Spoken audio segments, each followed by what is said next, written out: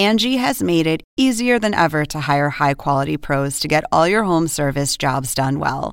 Just bring them your project online or with the Angie app, answer a few questions, and Angie will connect you with local pros who match your specific needs. Or book a service instantly at an upfront price. So join the millions of homeowners who use Angie to care for their homes and get your next home service job done well. Download the free Angie mobile app today or visit Angie.com. That's ANGI.com.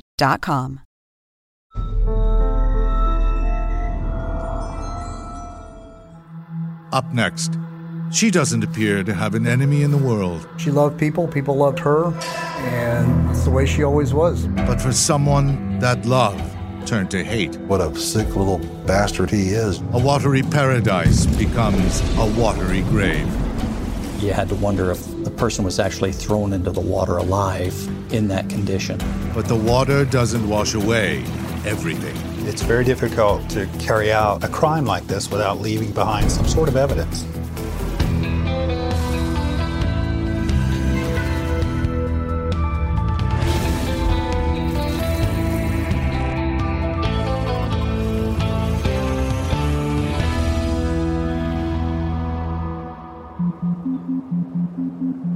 The Intercoastal Waterway along Florida's east coast is a maze of rivers, lagoons, and barrier islands that once served as hiding places for pirates, gun runners, and all sorts of people outside the law.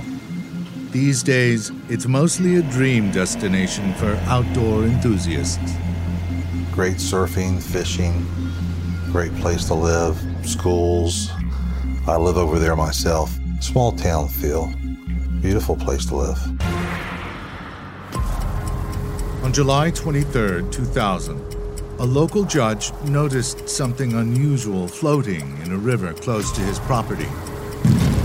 He thought it was a manatee, a freshwater mammal that can weigh up to half a ton. It floated up in the river and was a pretty good distance from his backyard. So he couldn't really tell with any certainty what it was. But this was no manatee. It was the body of a young woman. It was a Sunday afternoon. I was the on-call agent that day, so everything happening death-wise, I was getting a call. This is my fourth call of the day to respond to a dead person. The victim was unclothed, had nothing to identify her, and had apparently been in the water for days, which destroyed some evidence. There was no evidence of trauma. There's no gunshot wounds, no broken bones. Whether she'd been raped or engaged in consensual sex before the murder was impossible to say. Decomposition was going to create trouble with evidence, but local police, who had some experience pulling bodies out of the water, were ready. We had our dive team out there, and they go down with a body bag into the water and put the body bag up around the body and pull it out to the water's edge. And that body bag is made to wick out the water. The water seeps out of the bag so that everything stays intact. The victim had been bound around the hands and feet. The rope itself was a nylon-type rope that you would commonly see on sailboats or boating.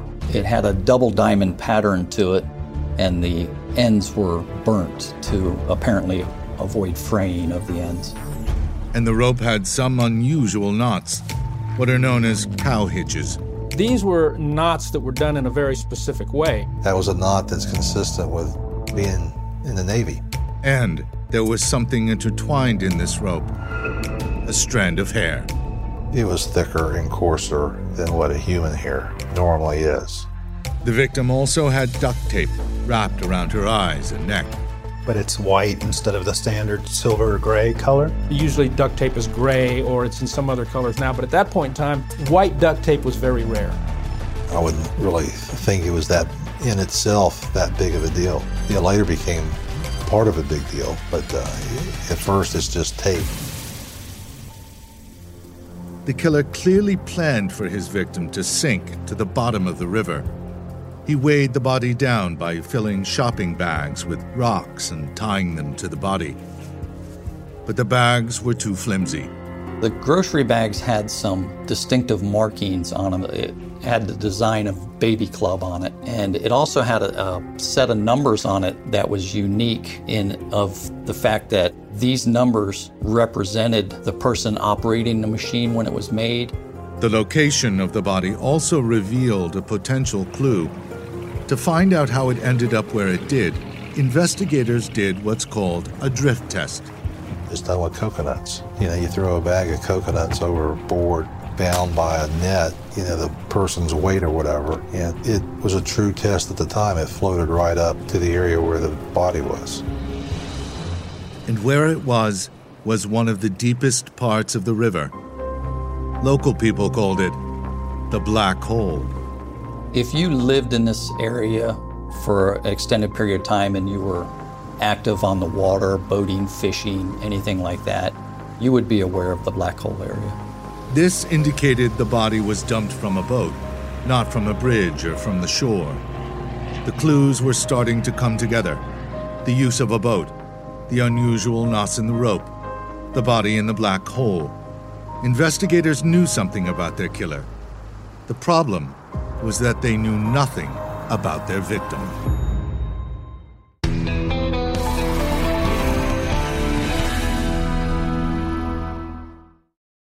Angie has made it easier than ever to hire high-quality pros to get all your home service jobs done well.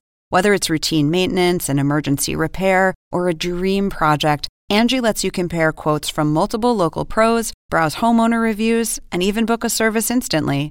Angie's been connecting people with skilled pros for nearly 30 years. So the next time you have a home project, bring it to Angie to get your job done well. Download the free Angie mobile app today or visit Angie.com. That's ANGI.com.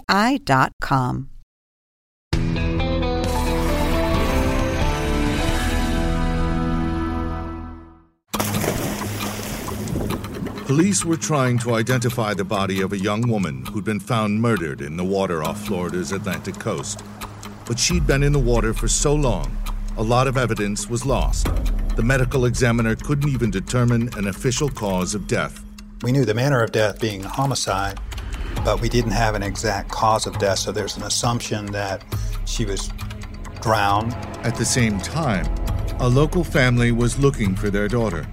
Her name was Misty Morse. She was a carefree spirit, and she was also a friend magnet.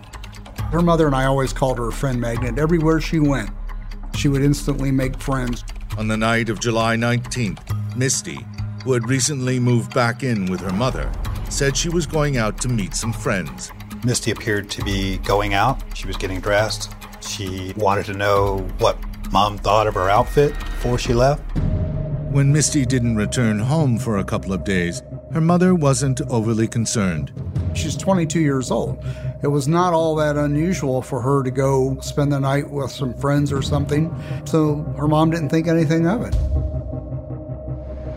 But after 4 days passed, Misty's family grew worried. Across town, and unbeknownst to them, investigators were employing a rare forensic technique to identify their victim.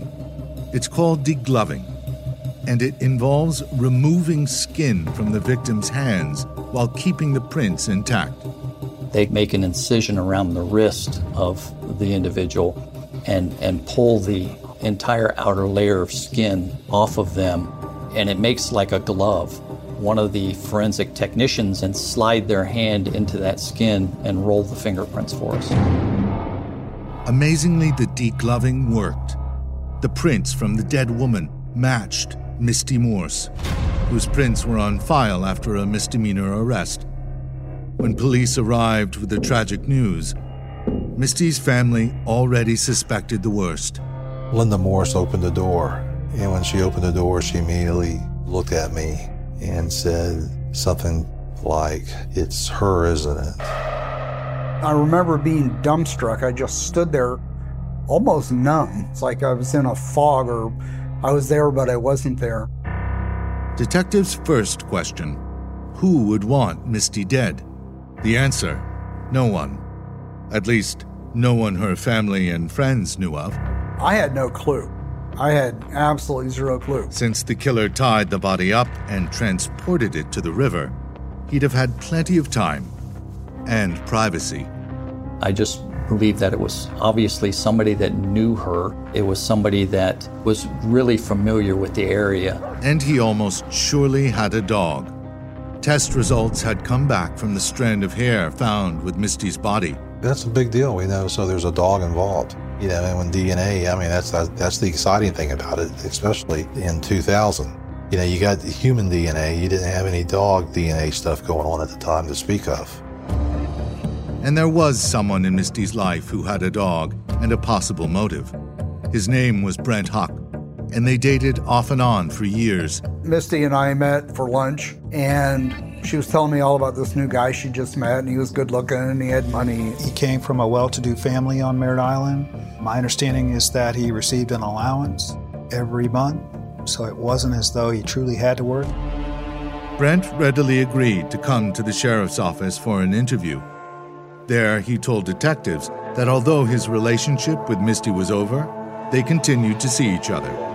You guys stopped having the relationship you had, but you still had sex with her. Right. Well, I knew if I talked to her now, I can still go there and have sex with her whenever I want. Misty was a friend with benefits, as I remember him saying.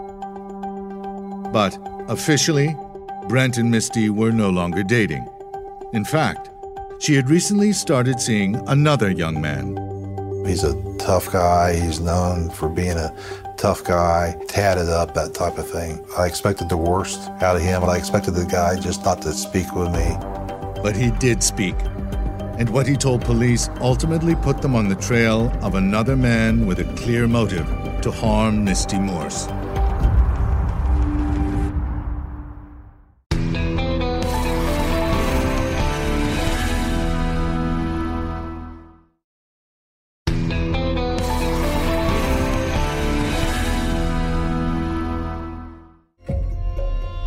One-time boyfriend of Misty Morse emerged as a potential suspect in her murder. I went there, of course, hoping this was our guy. I'm working on this case, and there was something there. But this young man had none of the things investigators were looking for in a suspect, and he was cleared. He doesn't have a boat, he doesn't have the boating experience, and he certainly doesn't have the dog.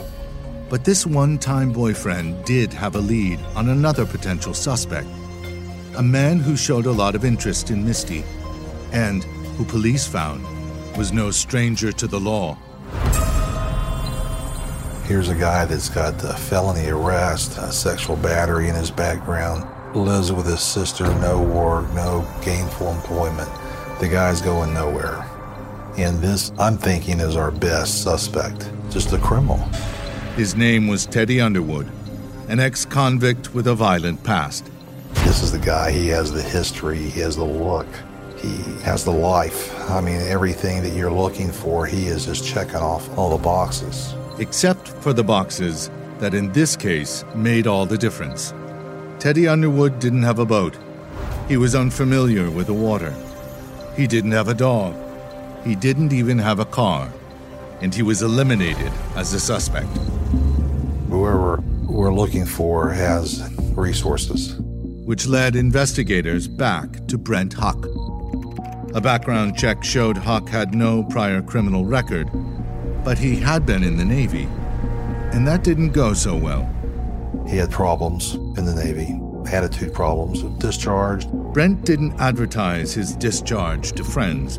Instead, he bragged that he was a Navy SEAL, which was false. Brendan talked about being a Navy SEAL. I remember even on one of his vehicles, he had a little Navy SEAL sticker. But all these friends of his, they all thought he was a Navy SEAL. Well, Brent didn't even pass the swim test for the Navy. And Brent had one of the key things investigators were looking for in a suspect. He was comfortable on the water and with boats. He loved boats. He wanted to be a boat captain. I think he had actually captained some boats back and forth from the Bahamas or from South Florida to this area, and he was very comfortable being on the boat. Brent appeared to be the only person with the resources to perpetrate this particular crime. But was there evidence to prove it? Investigators went to Brent's house, which happened to be right on the river where Misty's body was found. His parents were away. They had other property in the Bahamas. He was the only occupant of the house at that time. He answers the door. This dog tries to rush out. Brent and his dog were only too happy to welcome the police. I'm standing there with my partner watching this. And I remember looking at each other because we knew we were looking for, at least someone with a dog, and bingo. Here's the clue number one. And so began an extensive search for possible evidence, starting with the dog. And believe me, I felt bad getting the standards off that dog. I had to pull 50 hairs from the dog. Oh, gosh. Yeah. I felt How'd he bad. take it? Oh, he was a champ. He was a real good dog. What detectives wanted to know was whether anything in the house could connect Brent to the crime scene. Brent was the kind of guy that thought he was smarter than everybody else. But he wasn't smart enough to realize what detectives were looking for, and he allowed them to search his house. I went into Brent's bedroom, and on the dresser I found a crumpled up piece of white duct tape. The crime scene detective brings out the crumpled up piece of white duct tape, and Brent's, jaw hits the floor. You wish he had that on tape because he could never ask for it to be any better. The tape appeared to be identical to the tape found with Misty's body. I started getting the feeling that we were really onto something in this residence. In the kitchen, investigators found a grocery bag that turned out to be identical to the ones used to weigh down Misty's body. It had the same number system stamped onto it, so we knew at that juncture that that bag was manufactured by the same person on the same lane on the same shift. But none of this evidence was conclusive. Detectives needed something more and were looking to Brent's dog to provide it.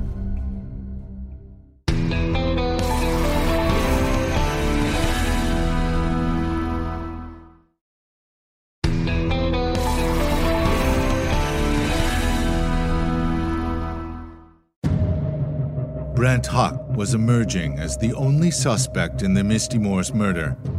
Police divers now searched the river near the dock by his house. In the water, they found a piece of nylon rope that looked remarkably familiar. That rope was a double diamond pattern nylon rope, similar in consistency to the rope we found on Misty Morse.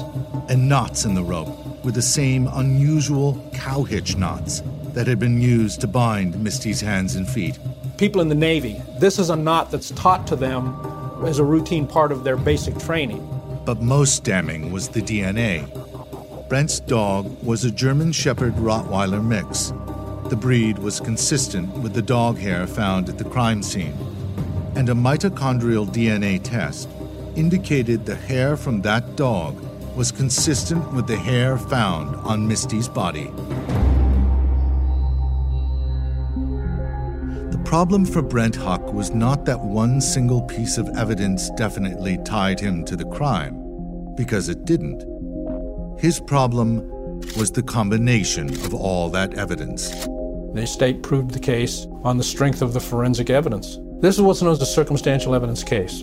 Now, with circumstantial evidence of guilt is evidence of guilt. In October of 2002, Brent Huck was charged with kidnapping and first-degree murder. What was his motive? Oddly enough, he gave it up to police during his initial interrogation. He told investigators that the night Misty was last seen, he was at a bar with several friends when he heard a disturbing rumor. She thought that she was pregnant with my child. What? Yeah. That presented a problem. Brent Huck had just gotten engaged to a woman from West Palm Beach. She was a socialite, if you will, the same caliber of society that his mother, I think, was more used to. Brent admitted he became angry and called Misty from the bar. The prosecution argued that Brent was enraged that Misty's rumor of pregnancy, and it was just a rumor, the autopsy showed she was not pregnant, would break up his engagement. In their first phone call on her final night, they argued. In the second call, Brent said they patched things up. Prosecutors believe he picked Misty up and brought her to his house. And once there, she was at his mercy.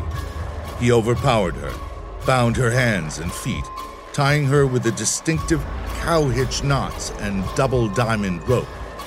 A single dog hair, later linked by DNA to his dog, was intertwined with that rope. He taped Misty's eyes and mouth shut with the unusual white duct tape later found in his house. He weighed her body down with the same kind of plastic bags also found in his house. Then he threw her into the black hole, mistakenly thinking all evidence of his crime would sink to the bottom of the river. I think that she was tossed overboard while she was still alive. What kind of evil person this must be.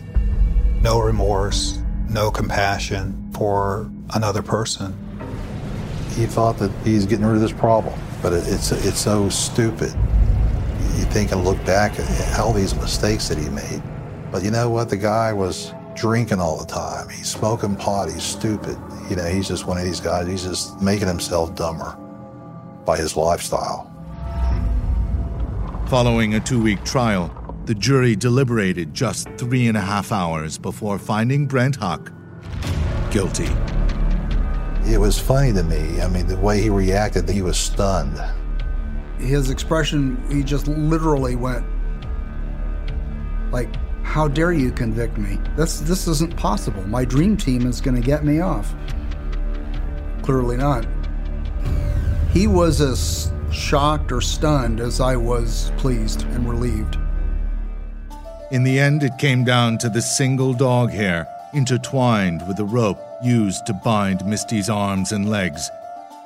This was an ironic twist, because Misty had given Brent the dog as a gift. She had a puppy, and she couldn't take the puppy where she was moving, so he kept the dog, Chiba. The Morse family and investigators all agree Brent's conviction might not have happened if it weren't for the dog. To have the dog hair be a significant portion of solving this crime for Misty and it having been her dog, I just thought that was an amazing aspect to the case. That's a big part of what was used to convict him, in fact, was that dog hair.